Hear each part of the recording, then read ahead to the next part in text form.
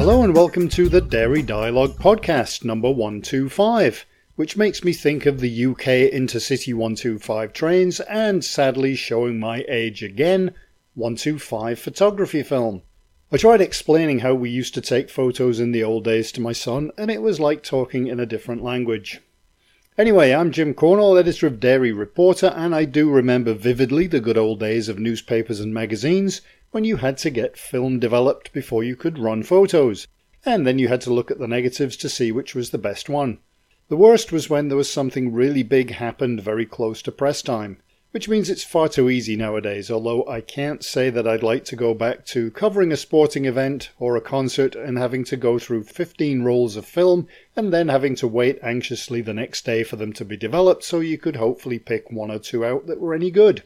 I still have boxes and boxes of negatives in my office, all of them extremely neatly filed under P for photos.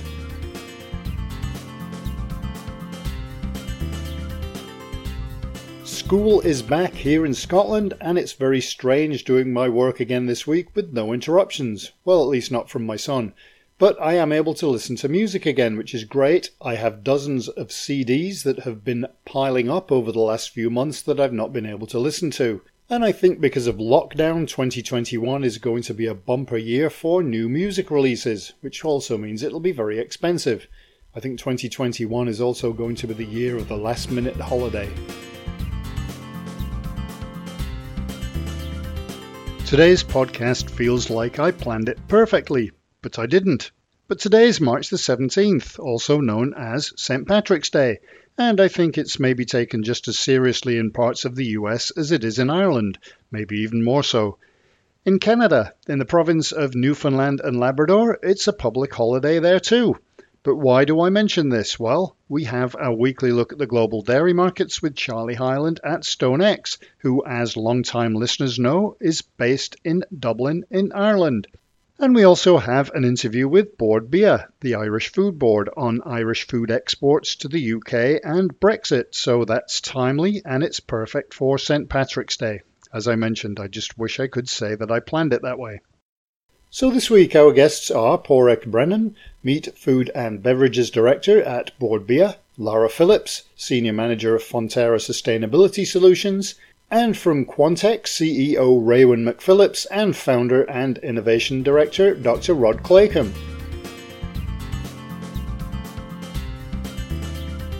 And so it's time now for our look at what's been happening in the news. And there are a few fairly big ones to tell you about. India and Russia have met to discuss strengthening their cooperation in agriculture. New partners have joined a coalition group to accelerate sustainable dairy development in Nigeria. And a Valio farm in Finland is now using a manure-powered milk truck. Kerry and the World Food Programme have partnered on a milk project in Burundi. Givaudan has reorganized its taste and well-being product portfolio, and Tetra Pak and Rockwell Automation are set to collaborate on cheese and powder solutions. In Australia, the ACCC has authorised Queensland's Fair Go Dairy licensing scheme, and I think the biggest news of the week is that not long after recommending the roles of CEO and chairman at Danone be split, Emmanuel Faber is now neither. Swedish company Novax has taken a controlling share of ingredient supplier Ulrich & Short, and Latvia-headquartered ice cream giant Food Union has published its 2020 financials, and profits are up. And while I haven't written it yet, Fonterra's half-year financials are also out, and that will be in tomorrow's Dairy Reporter news. The beverage carton industry has revealed a 10-year roadmap. Nestlé has launched bio-based lids and scoops for infant formula, and AAK has partnered with Big Idea Ventures on ingredient development for dairy alternative products. You can read all of these and many more, and even binge listen to the first 124 podcasts at dairyreporter.com.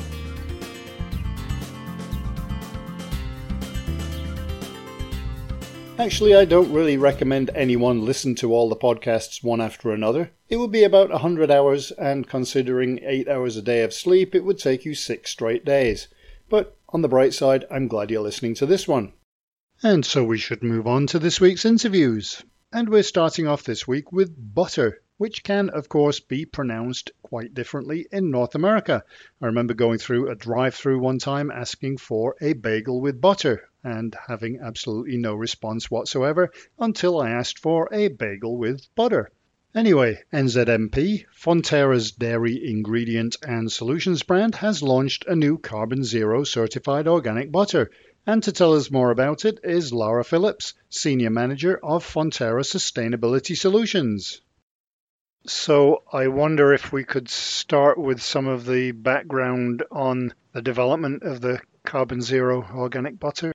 Yeah, sure, absolutely. So I guess the start of the background for that, for our Carbon Zero organic butter, is really around our plan around climate change at Fonterra. And this is obviously, a key challenge for the dairy category and for our business as well as our customers. So reducing emissions is a key priority in our strategy to get towards net zero, but we know that our customers and consumers are also looking for solutions today, particularly as transitioning our assets and finding solutions for biological methane are going to take some time. So really the Carbon Zero proposition is around addressing that increasing consumer need where they're seeking to understand the carbon footprint of their products and looking for more sustainable options in the supermarket, as well as our customers who are setting ambitious commitments around emission reduction, as well as making commitments around delivering carbon neutral products to their consumers. So we know that emissions in our customer supply chain are often material and challenging for them to address. So this is really about being part of the solution and working together with our customers to be able to mitigate climate right now as we work towards our emission reduction plans. And the product itself, how does it differ other than the fact that it's carbon zero? Yeah, it's one of the first butters in the market that's had a full life cycle analysis for the emissions from farm, factory, supply chain, and consumption. So it's a full LCA, and then we've gotten that LCA completed by our partners Ag Research, as well as have gotten that audited and verified by Toitū EnviroMark, as well as have demonstrated emission reduction for that product and a plan to reduce emissions further. The final component of the Carbon Zero certification is around offsetting the remaining emissions that we've not been able to reduce to net zero today. And so that's where we work with Toitū EnviroMark, who provide a portfolio of high quality carbon offsets that we can utilize in order to balance out the remaining emissions in our supply chain for the product. In terms of like the properties and the taste, is it just like a regular butter that you would produce? Correct. Yeah. So it's the same certified organic butter from New Zealand, and it's got the same great attributes of our natural New Zealand products here from New Zealand. So from pasture-fed cows 365 days a year, high standards of animal health and welfare, as well as a lower footprint because of our New Zealand farming systems, which mean that we can deliver a lower footprint product as we're delivering it to the consumers and then offsetting the remaining footprint for our customers. And as far as the intended market for the butter, is it for food service or is it destined for the end consumer?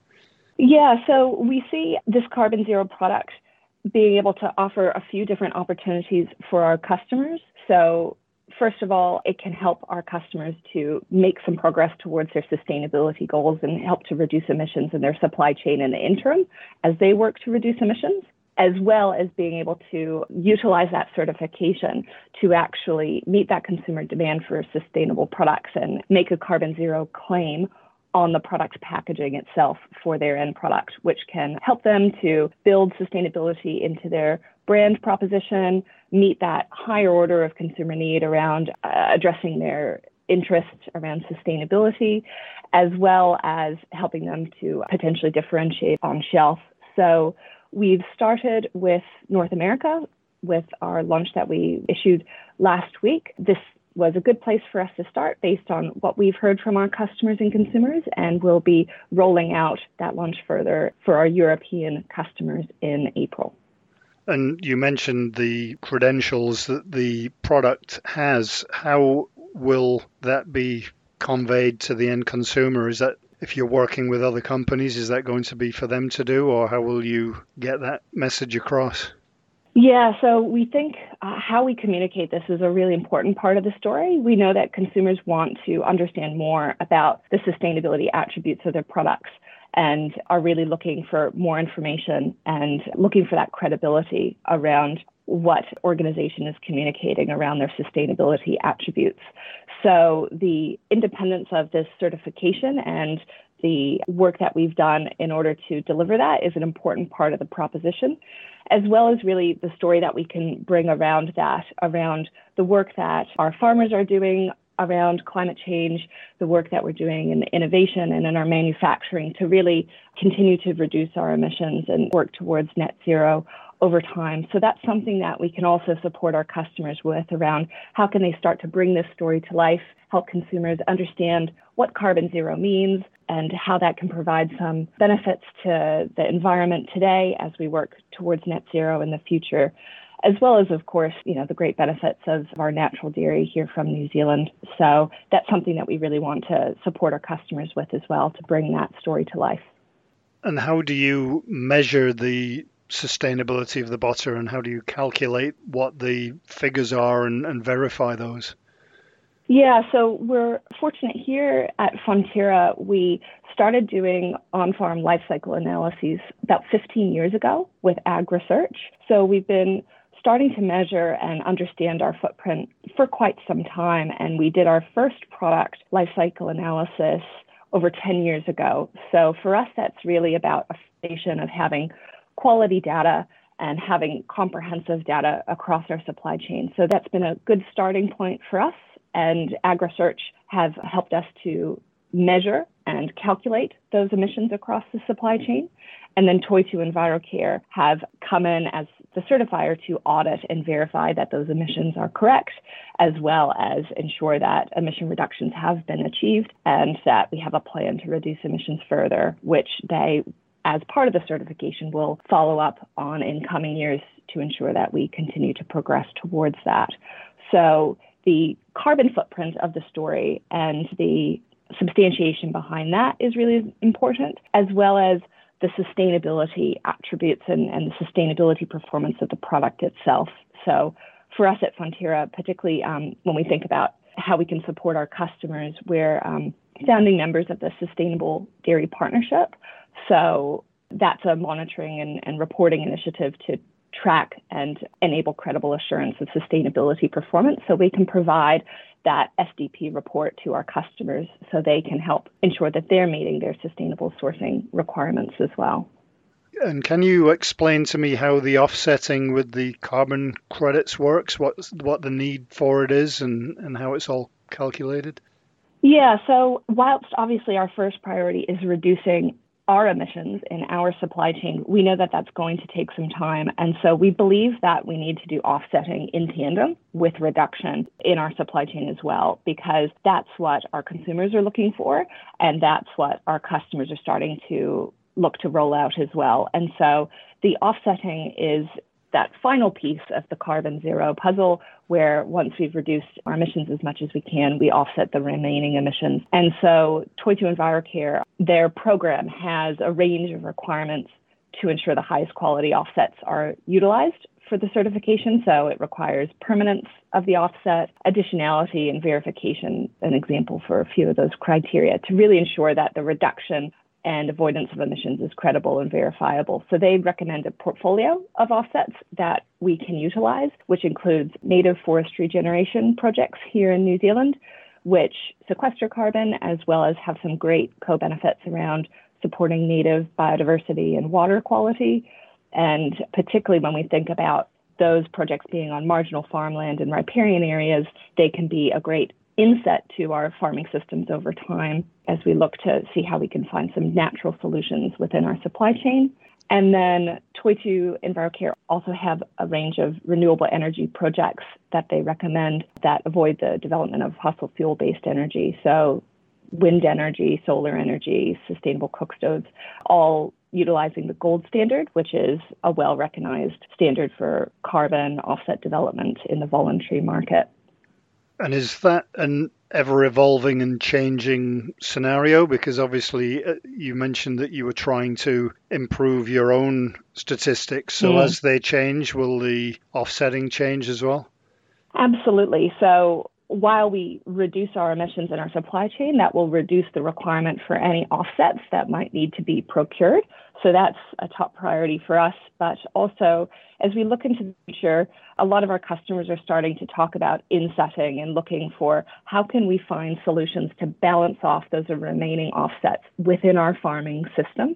So that's where we're looking at soil carbon sequestration, so where we can sequester more carbon into our soils and verify that, as well as how we can support planting of marginal areas on farm that aren't productive for dairy production. So really looking at the whole farming system and how we can sequester carbon as well in that farming system, because we know that biological methane isn't something that we're going to get to zero tomorrow. And so we need to look at those solutions in our farming system as well.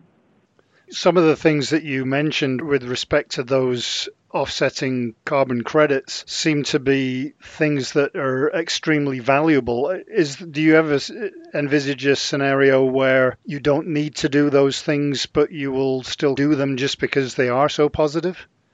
Yes, well, I mean, certainly, obviously, with the climate challenge, we know that there's a very short time frame in which we need to significantly reduce global emissions to stay within the Paris commitment. And we know that consumers are really concerned about this and are looking for options in their daily lifestyle where they can help be part of that solution as well. And so that's why we believe that offsetting is going to need to play a role in meeting that consumer need. And if consumers are wanting those additional benefits and really looking for products that meet those higher order needs around their beliefs, their passions, their concerns, then certainly, we'll be looking to see how we can support that in our product portfolio and provide options for our consumers to have access to those products. Sure. It just seems that you have all of these great things that are happening with the offsets, like the planting, and then all of a sudden you say, well, we don't need that anymore, so we're not going to do it. It just seems like it would be something that would be a good thing to be able to, even if it's in partnership with others or the end consumer, to be able to drive even better environmental change. Absolutely. Well, yeah, I mean, certainly we're encouraging our farmers to do that. And we have a team of sustainable dairying advisors working with our farmers every day around understanding their environmental impact and then how we can best address that and find those opportunities to reduce our emissions and, improve outcomes on farm. And so certainly where, there's those initiatives that have great co-benefits around supporting the health and regeneration of our ecosystems, as well as supporting sustainable dairy production, then we'll be looking to do that within our own farming system. And then if consumers are looking for those additional benefits as well beyond that, then we're happy to ensure that we can find a way to meet that need. Sure. You mentioned that this is starting in North America and then it will move to Europe in April. Is there anywhere beyond that, or is it just those two markets that you're really looking to? Well, what we know is that climate change is a global challenge and an issue that's universally relevant across the dairy category and across our markets. And so we've got an understanding of where consumers are at in different markets and what they're looking for. And in some markets, consumers are really looking to understand more about the animal health and welfare we have here in New Zealand around the natural dairy pasture-fed farming system. So there's different attributes that we can look to offer to consumers based on, their needs. But we know that climate change is globally relevant and something that's really of concern, particularly to, what we're seeing in sort of millennials and younger generations. And so in markets outside in North America, we think this is also a great offering to our customers. And so where that's going to work in their consumer brands offshore, we'll certainly look to support that. So this is a global capability that we can provide for our customers in Asia as well and Africa, Middle East. Is this part of a portfolio of products that are in this Carbon Zero range, or is it the start of that and you expect and hope to add more to it?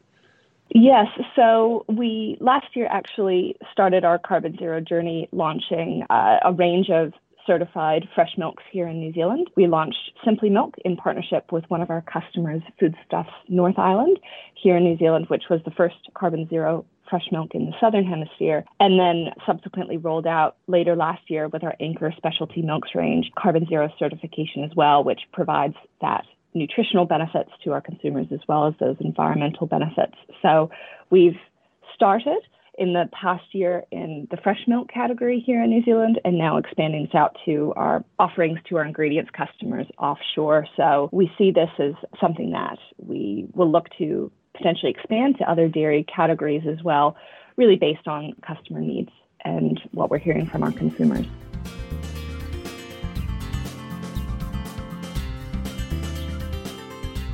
Next, we are going to Ireland to chat with Bord Bia about how Brexit has and may affect the relationship that's developed over many years between Ireland and its nearest neighbour, the UK. Pádraig Brennan, Meat, Food and Beverages Director at Bord Bia, can tell us more about it. I wonder if you could sort of run through what the current relationship is between the UK and Ireland and how it's been affected by the Brexit. Well, I suppose when you look at the relationship that's there between the UK and Ireland, it's such a long-standing relationship, particularly when it comes to food and drink. You look at it from a total food and drink sector point of view in Ireland, the UK market bought €4.3 billion worth of food and drink from Ireland last year, which is roughly about a third of our total exports. And when you look into that figure, and nearly half of that value comes from either dairy or beef, both of which are kind of in around that €1 billion figure each. And I suppose in many ways, there's a kind of the commonality or nearly a mutual dependency between both countries when it comes to trade, whether that's on the dairy side or some of the other food products as well. Now, obviously, part of that is the geographical proximity and the kind of historical links that are there.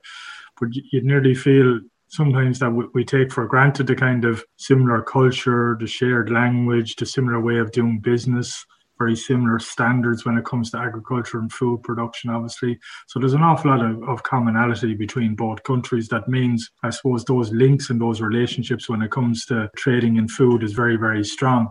We're obviously, for the last nearly, 2.5 months nearly at this stage, we're at the beginning of a new trading relationship with the UK.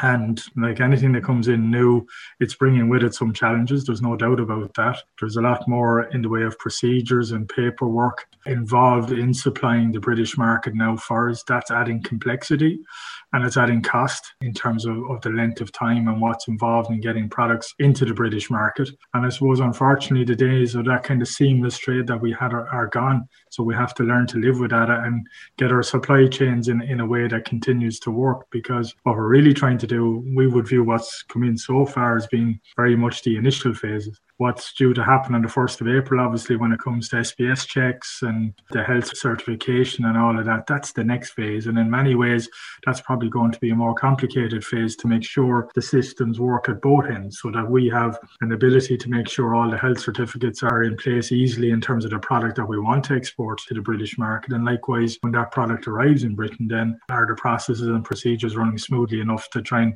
limit delays on that side as well. So there's no doubt, but there's challenges there. But the one thing I suppose that's coming loud and clear from our dairy exporters is that commitment to continue supplying the UK market is as strong as ever. I think the links that are there at a customer level and even at a consumer level in terms of affinity towards Ireland and Irish food products is so strong. We don't want anything to jeopardise that. So, and I think even when you look at since the Brexit referendum, what we often forget is actually the value of food and drink products from Ireland increased by 200 million since the referendum. So there's no sign of any Irish food company looking, if you like, to abandon the UK or anything like that. Far from it. They want to try and maintain the relationships that they have there, but at the same time, they're trying to figure out how this new system is going to operate, how they can minimise any disruption or minimise the complexity in those supply chains. So there's still a bit of, I suppose, we're working their way through that, because the volumes of trade that are happening at the moment probably quite aren't at 100% of normal, if you like. So we're gradually building up, but it's people are kind of feeling their way through it over the last 8 or 10 weeks. You mentioned the volume of trade. How much trade is there in terms of UK and Ireland's dairy relationship? Yeah, well, as I said earlier on, dairy is a big part of what we export to the UK. Last year, for example, we're heading for nearly €900 million worth of dairy products went from Ireland into the UK market. Just to put that in context from a dairy point of view, that's about a fifth of all of our dairy exports last year were destined for the UK. Now, obviously, within that, there's different products. So the two main categories that we export to the UK traditionally have been, I suppose, cheddar cheese and butter. Between them, they would account for maybe about 60% of our dairy exports into the UK market. Cheddar cheese, for example, nearly 45% of our cheddar cheese would go to the UK. That's in and around last year, I think about 98,000 tonnes of cheddar cheese going into the UK. Butter, somewhere in the region of 45,000 tonnes of butter went from Ireland into the UK market. So very, very substantial in terms of those two areas. And then a lot of the ingredients as well going into the market from a manufacturing point of view. So, and I suppose really what that reflects in many ways is that British and Irish dairy are nearly in some ways deemed to be equivalent or very common from a customer point of view in terms of the product and how it's produced, but also in terms of the systems that are in place behind it. So really, I suppose at the moment, what we're looking at from a dairy point of view going into the UK is you look at the global situation in terms of the supply-demand dynamic that's there, and it remains reasonably positive despite all the challenges that are out there. And I suppose really what we're trying to see now is over the last couple of months, what's been happening in the UK is the levels of orders coming through have been pretty solid in terms of demand for Irish dairy products going into that market. And I suppose that reflects maybe the strength of the relationships that are there with customers and Irish dairy exporters in the UK, and probably also reflects the fact that the dairy industry has been, I suppose, very proactive in trying to prepare for Brexit and very proactive in how they've addressed that with some of their key customers as well. So as we would see it at the moment, we'd be very hopeful that we can continue to see a strong demand for Irish dairy products in the UK. But we also know that we need more than ever to focus on what the consumer is looking for and to be able to differentiate ourselves then in the market as much as we can. So what is it that's unique or different about Irish dairy that we can lean into and maybe promote even more strongly than we have been doing up to now? And that's going to be critical as we try and hold on to, I suppose, the position we have in the market. Does the Northern Ireland situation muddy the waters, or is that something that, again, we'll have to see what happens as we go? No, I think as of now, from our point of view, the Northern Ireland Protocol is there now, notwithstanding some of the issues that have been identified over the last couple of months. That essentially allows for that continuation of trade between North and South on a pretty open basis, if you like. And obviously within the dairy industry in Ireland, we have a number of companies that operate both in Southern Ireland and Northern Ireland. So that's an important piece to keep that working as well as it can. But I don't think that's muddying the waters necessarily. I suppose what we're probably more anxious to do is from Great Britain, if you like, in terms of that customer piece, in terms of how we can position Irish dairy and make sure that we continue to have a supply chain that works from a retailer or food service customer point of view, and that we continue to be viewed as a reliable and high quality supplier of dairy products. So whether that's from what we're seeing, the growing trend around things like sustainability, for example, how can Irish dairy demonstrate its credentials in that area so it can meet what consumers are looking for and help our customers maybe deliver that on shelves for them as well. So that's maybe more where more the focus is on at the moment, Jim. Right. I think most British consumers would be very familiar with Irish dairy products and also very fond of them, I would imagine. So what do you see as being the most challenging issues with Brexit, and what can you do to make that better? The biggest challenge of the whole lot in many ways is ensuring as little disruption as possible to the flow of products. And I think the industry has done that very well so far in terms of the flow of products from Ireland into the British market. Dealing with that cost and complexity that I was talking about earlier on as well, and making sure that you have a supply chain that's capable of supplying the needs of UK customers at the rate or pace that it needs to be able to supply them at.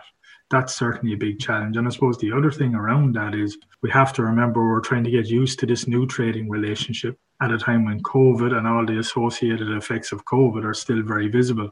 Like you look at the UK market no more than any other market, and food service being virtually at a standstill in many, many parts of that sector, if you like.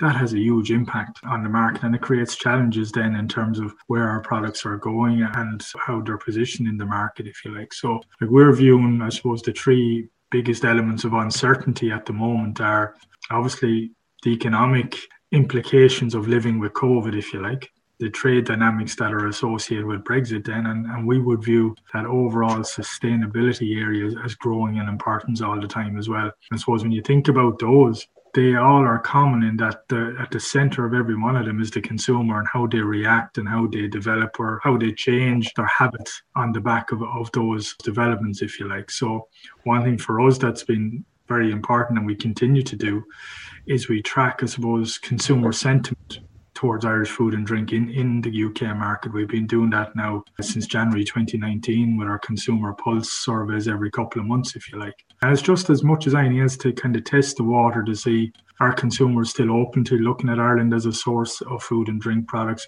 and what is it about our food and drink products that are important to them, if you like. So like for the last set of results we had that came out in February would have said that nearly 9 out of 10 consumers in the UK are very open to choosing food and drink from Ireland, and that's held really solid throughout all the Brexit negotiations, etc. But really what's most important to us is that the Republic of Ireland is very much viewed as the most trusted European origin of product, if you like, when it comes right across food and drink, not just in dairy. Among UK consumers, we're viewed as being an environmentally sustainable producer.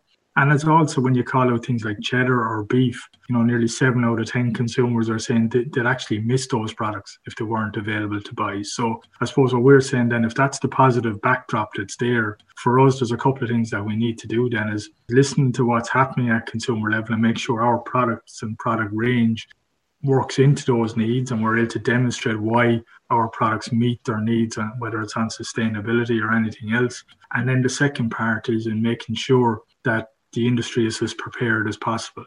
And I think in fairness to the industry itself, it's spent 4 years preparing for Brexit in terms of, getting ready for any customs procedures, kind of mapping their supply chain, seeing which parts of their supply chain they had to change and evolve to be in a position to supply the UK market. So that has got us to where we are today in a reasonably good position, I'd like to think. Now, the next challenges come April and come July after that with the final implementation of the trade cooperation agreement, that we make sure we continue to prepare, we continue to test and kind of keep that flowing. So overcoming the complexities as best we can and trying to keep that product moving. And at the same time being thinking about, well, what is it that a UK consumer would want from an Irish product? And how can we make sure we're able to demonstrate to them that we deliver on that? And that obviously helps the retail customer or the food service customer as well. And sort of extending that beyond the UK, obviously Ireland didn't leave the EU and it's still part of the EU. So I wonder in terms of, I just read an article a few days ago actually about how Ireland is bypassing the UK with some of its products. If the worst comes to the worst or if things aren't great, clearly Ireland still has a good position within the EU. Will you be looking to capitalize on some of those other potential markets as well? Yeah, I suppose the first thing I had to say on that one, Jim, is, and I think I just referenced it briefly earlier on, even from a dairy perspective, since the Brexit vote in June 2016, the value of dairy trade to the UK has actually increased by about 10 or 12%. So I think that in many ways gives a reflection of how importantly the UK market is viewed by our industry. Now, that's come at a time when the overall output of the Irish dairy industry is obviously growing and has been growing quite a bit. We have certainly seen more demand emerging across Europe, across North America, Africa and Asia. But I suppose the one thing is very clear for me in any conversations that we have with the industry is that commitment to continue to supplying, I suppose, our nearest neighbour, our closest export market, if you like. And I don't see that changing. But at the same time, you have seen the dairy sector no more than the other sectors looking to see, well, are there opportunities to diversify from a market or a channel point of view all the time? So for Bord Bia's part, we've been working with the industry over the last number of years to try and say, prioritize potential markets that seem to be emerging that have long-term opportunity for growth, if you like. So we would have undertaken a market prioritization program back in 2017 and trying to identify, I suppose, those longer-term bets in terms of markets that offer potential and trying then, I suppose, rather than trying to go everywhere, trying to bring a bit of focus and say, well, which are the 5, 10, 15 markets that would appear to offer the best long-term potential for growth. So in many ways, from a Bord Bia point of view, that work has kind of laid our direction in terms of where we invest our efforts. From a dairy point of view, in terms of where we are more active in terms of our activities and initiatives on the ground. We have seen a lot of growth in dairy. two other European markets over the last 4 or 5 years. We've seen really strong growth to North America, particularly from a butter point of view. We've seen Africa and Asia emerging more strongly, even for cheese and butter as well, albeit maybe from smaller bases. So the likes of North Africa and Japan have become much more important markets from a cheese point of view over the last couple of years. But the industry has also been investing quite a bit in, I suppose, broadening the product portfolio a little bit. So obviously our tradition is in cheddar cheese, but there's a lot of investment gone in here in the industry in the last few years around things like mozzarella, products like that. So trying, I suppose, to reflect where there might be opportunity for in other types of cheeses, put the processes in place and the production in place, and try and make sure that we're in a position to have an offering or compete in those areas as well. So you are seeing that investment, but I suppose we will continue as an industry to look for opportunities in any market that we can find. But the UK market is, and we hope will continue to be, absolutely critical to the dairy industry and indeed to the food and drink industry in general. And as we talked about earlier, the reputation of Irish dairy products has always been high in the UK. You have the grass-fed standard. I remember covering that when it was launched a couple of years ago. How has that developed over the time between launch and today? Yeah, we obviously launched the standard the dairy standard was launched about a year ago now at this stage is all. And really what we're trying to do with that, you see, is again tapping into where the consumer is at in terms of what they're looking for in terms of their products. We wanted to have a system in place that would give us a kind of a scientifically measured and independently accredited assurance, if you like, of the grass-fed nature of Irish dairy products and Irish dairy production, if you like. So that was the background to it at the time. And really, the development of that was very much market-driven. So we would have spoken to consumers and trade customers across a number of markets in Europe, Asia, North America. And I suppose when we talked about grass-fed at both a consumer and a trade customer level, it came back very strongly that grass-fed really resonated from a natural and a premium point of view. So, for example, I think it was nearly 2/3 of consumers would have said that they would be more likely to buy a product that was grass-fed than not grass-fed. And as some sort of a similar percentage would have said they would be willing potentially to pay more for that product. So we took that as a signal, I suppose, from the market at the time that there was an opportunity here for Ireland to put its best foot forward when it came to the grass-fed production system we had. So we went about obviously developing an accreditation and a verified system for measuring the grass-fed nature of dairy production and indeed beef production as well. And we tried to build that standard on the basis of a science-based model and a methodology that then has that independent accreditation attached to it. So, like, for example, we're looking at grass-fed on the basis of as fed to the animal, if you like. So for dairy, we're saying the grass-fed standard is a minimum of 90% grass-fed for dairy products, if you like, and an average of 95% grass-fed. And we also have a days of grass element built into that as well, where we're talking about a days of grass or days of pasture of 240 days per year. So really, we've had a sustainable dairy assurance scheme in place for many years in Ireland. And using the data that we're collecting at audit as part of that sustainable dairy assurance scheme and utilising that as best we can to position and, I suppose, verify the grass-fed credentials of our dairy production. So what we've been doing over the last number of months in particular is, I suppose, we've been trying to inform the marketplace about the existence of the standard and then working with individual processors to get their processing facilities approved as part of the grass-fed standard so they're in a position to use that. So what we're going to be doing over the next number of months now is very much working at a customer level and trying to see where there's opportunity to use the grass-fed standard and indeed its associated logo that goes with it to try and build a position of Irish dairy, whether that's in the British market or further afield, is trying to see how we can use that to, I suppose, demonstrate the credentials of Irish dairy products and build that reputation even further.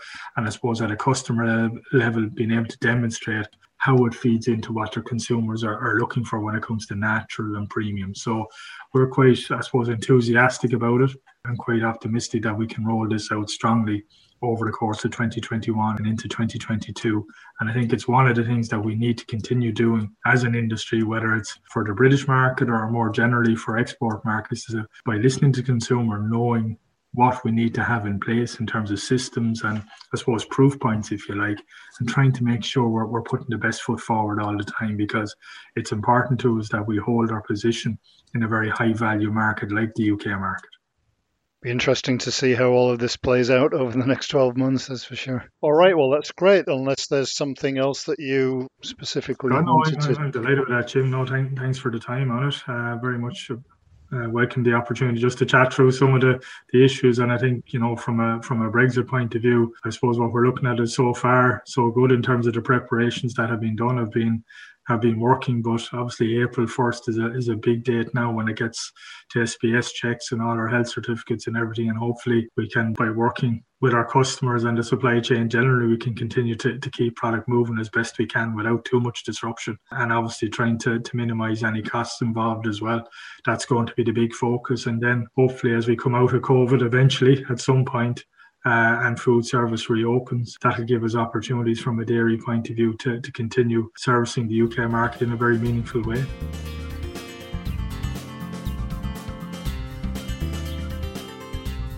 And now it's back to New Zealand for some exciting developments from Quantech, who we featured on the show just a few weeks ago. But their IDP product has shown some interesting results in the fight against COVID-19. So it seemed like a good idea to chat again with Quantech's CEO, Raewyn McPhillips, and founder and innovation director, Dr. Rod Claycomb. I guess the last time that we spoke, you were undertaking more studies. Is this one of the studies that you were working on? It is actually. So we've got a pretty comprehensive program of study around our ingredients. And so we're constantly reviewing based on what our customers are needing. And during the initial lockdown here in New Zealand, we had another look at this and the research around milk proteins and viruses. And as we said last time, we started with influenza and herpes simplex and then have moved to broaden that work around viruses because of the results we got, and have included COVID-19.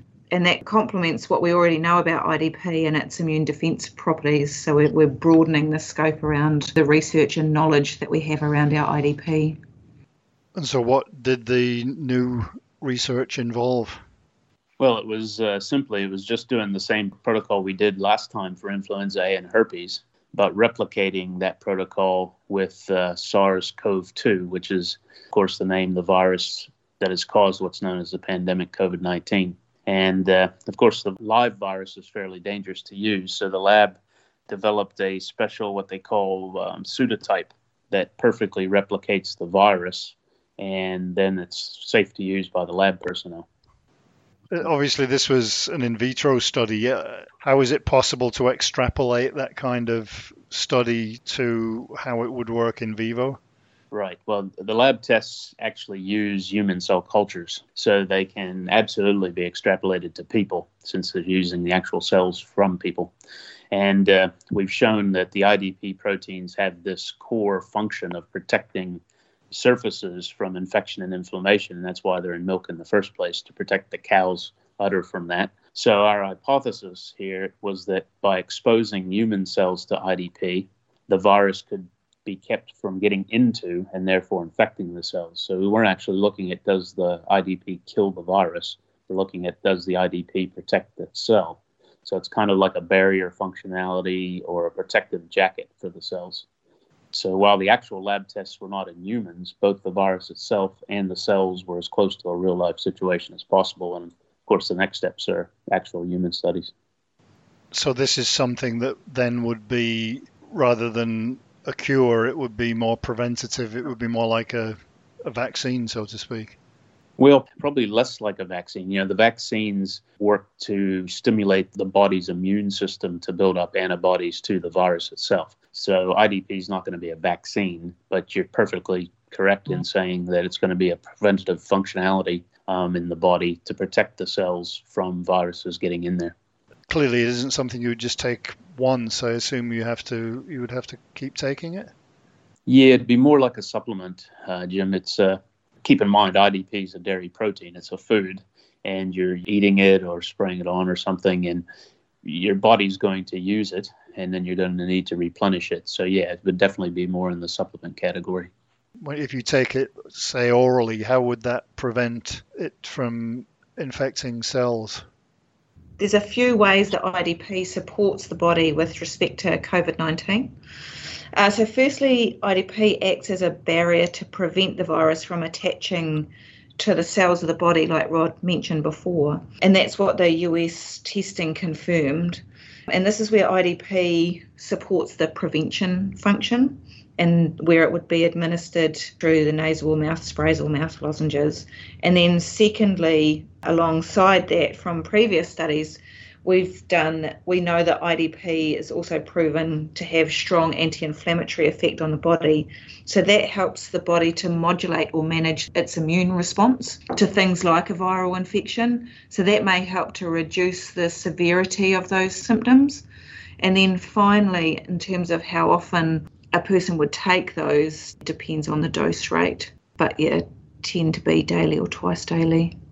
But it helps in terms of that preventative capacity. And we're seeing lots of variation in terms of people that are getting it. Some people get it and then they relapse. Some people get it and it's extremely mild. Some people are still having the effects of it months later.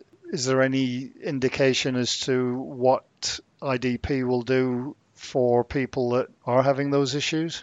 Yeah, it's interesting, isn't it? So the work that we've done around IDP's anti-inflammatory and antimicrobial properties support those findings that IDP may reduce the severity of those symptoms. And as you've mentioned, there's people that suffer from what they call long COVID. And some of those sufferers are experiencing things like rather severe diarrhea or vomiting, for example. And we have another study that's underway now that shows that IDP has a really positive effect on gut integrity, which may also alleviate those gut issues. And interestingly, there's other work going on internationally in this space with dairy proteins such as lactoferrin, and our in vitro work's actually showing that IDP is more effective than those singular proteins because of that synergistic effect of the range of proteins in IDP, that they work together to be much more effective than those isolated proteins. So we've got the barrier effect around the cells themselves, but then also the effect of the anti-inflammatory on the gut itself. So it sort of works in a couple of ways to support sufferers of COVID or influenza or other viruses. What are the next steps in terms of looking at the efficiency of the IDP in humans?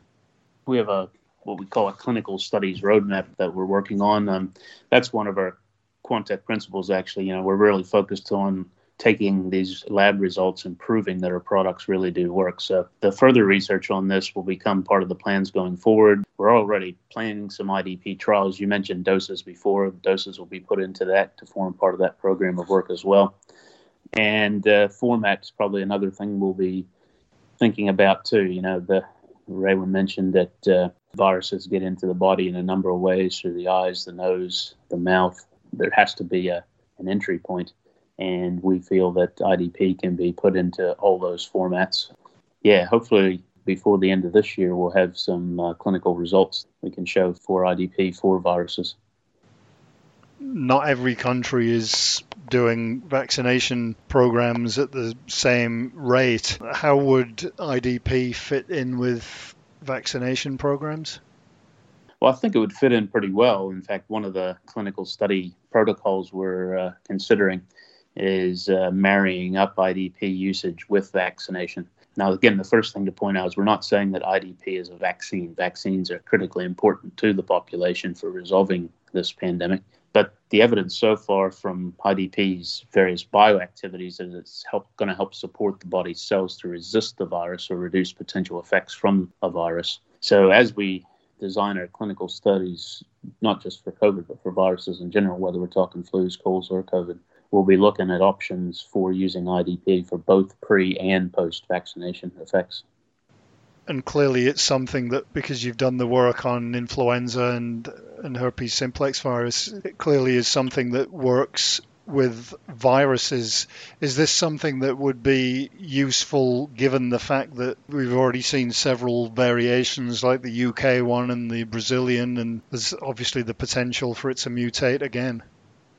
Yeah, mutations, I guess, can take on several forms, and you'd really have to talk to some immunologists about that, Jim. But the effects that, again, going back to what IDP is actually doing, is preventing viruses from entering the cells. And we've seen it across a wide variety of families of viruses, from influenza to herpes to rhinovirus to COVID. And so I think there's a high probability that the mutations probably wouldn't be to the extent where all those mechanisms of cellular entry would be modified.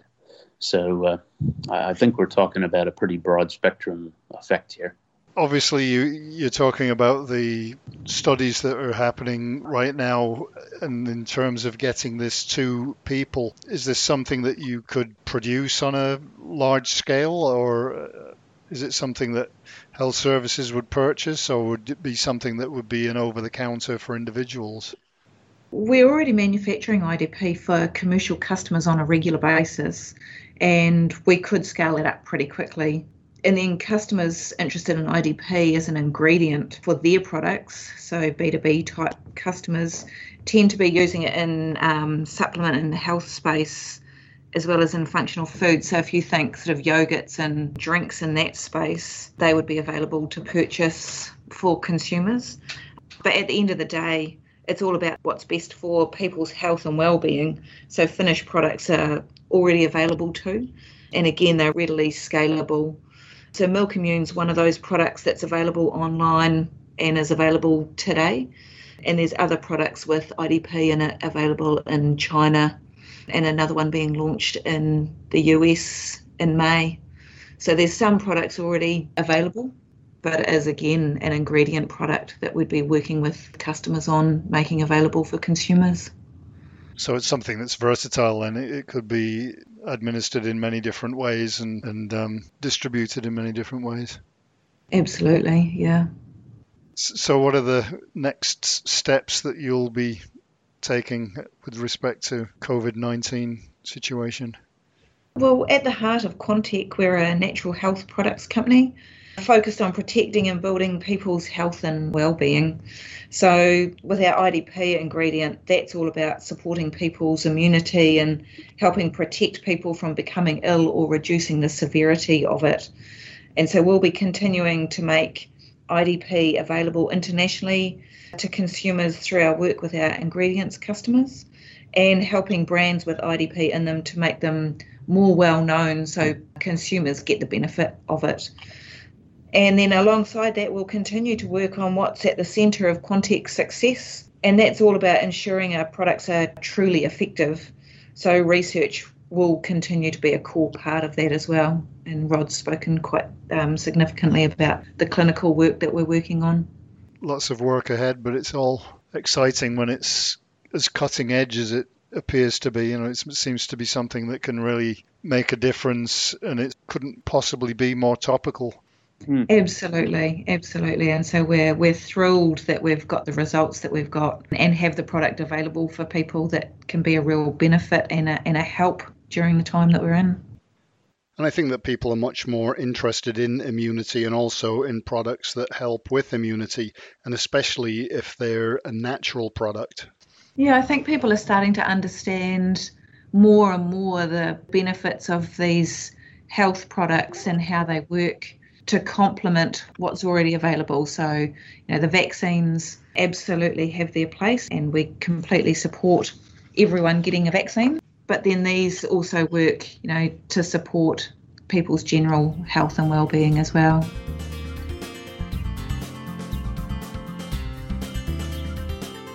And now it's time for our weekly look at the global dairy markets with Charlie Hyland at StoneX. Hi, Jim. So the dairy markets continue to be quite volatile as they have been for the last several months. Looking back at the last few weeks and months, we've seen pretty strong increases in prices across most products. It hasn't always been a straight line, but it's been pretty strong in terms of overall increases. We've started to see in the last week a bit of stability and even some weakness come into the markets for the first time in a while. One of the biggest benchmarks we follow would be the global dairy trade, which is seen very much as the benchmark for Oceania product. And we've seen the first decline on that auction this week, where it decreased overall 3.8%. And that's been the first overall decline in 9 events. So really we have seen it, as I said, pretty consistent growth, but the first signs now of a bit of weakness. Now that decline on the face of it, 3.8% down, looks quite large, but it's probably not too far away from what we were expecting. One of the main products which took a big hit in terms of prices was whole milk powder, which is the main product traded on the platform, but that was down 6.2%. And the main reason for that is that Fonterra announced late last week that they're going to be adding quite significant volumes to the GDT over the next couple of months, which included 3,500 tonnes of whole milk powder being added to the auction this week. So clearly that extra supply that came on resulted in the market prices dropping down a bit. But, it's a very considerable amount of whole milk that they added. So, considering that we're only down 6.2% on the back of that, is seen by most as a sign of a bit of stability. Now, the question is, of course, where do we go from here? And, if we look at who was buying on the platform, it's still the majority was being bought by China. They were really the dominant player on it, on the GDT this week. So if you take them out of the market at these type of prices, the question mark is, what's the rest of the global demand like? And really we need to get more information over the coming weeks and months to really test that. On the milk collection side in Europe, we still have a bit of mixed reports. I mean, it's still looking pretty negative in terms of year-on-year collections in France and Germany, our 2 biggest milk-producing countries. But other countries are still holding up okay. Now, there is a bit of a view that with the increasing prices, that should start to filter through to milk prices over the coming months, that collections for the season should remain, reasonable. Probably not very strong year on year, but, reasonably stable, maybe slightly lower. But as we move towards seasonal increases in milk collections, we really will test how strong this demand really is. We've obviously had good retail demand across Europe, with an anticipation of increased buying from food service as they restock. In advance of markets reopening, there's an expectation that there will be another demand push there. So, overall, the markets do seem quite well supported. We are starting to, stabilise and move a little bit lower in the last week or so. And now the question is that just some profit taking and short-term weakness? Or have we really seen a cap in the markets and have we reached a price where demand is starting to suffer? Thanks a lot, Charlie. I appreciate you taking time out of your holiday. So happy St. Patrick's Day. Thank you. And we will talk to either you or Liam again next week. StoneX, formerly INTLFC Stone, provides risk management and margin hedging programs and services, as well as OTC hedging tool and M&A advisory services to the global dairy industry. And that's it for another podcast. Next week's interviews are also done, although not edited yet, so it's clear there's quite a lot going on at the moment. And some real cutting-edge stuff for you again next week as well, so I hope you will join us then. I also hope that our good weather continues and that the vaccination rollout gathers a bit of momentum, and hopefully, wherever you are, that there is a bit of light at the end of the tunnel as well. And so until next time, please stay safe, take care, and, as always, thanks for listening.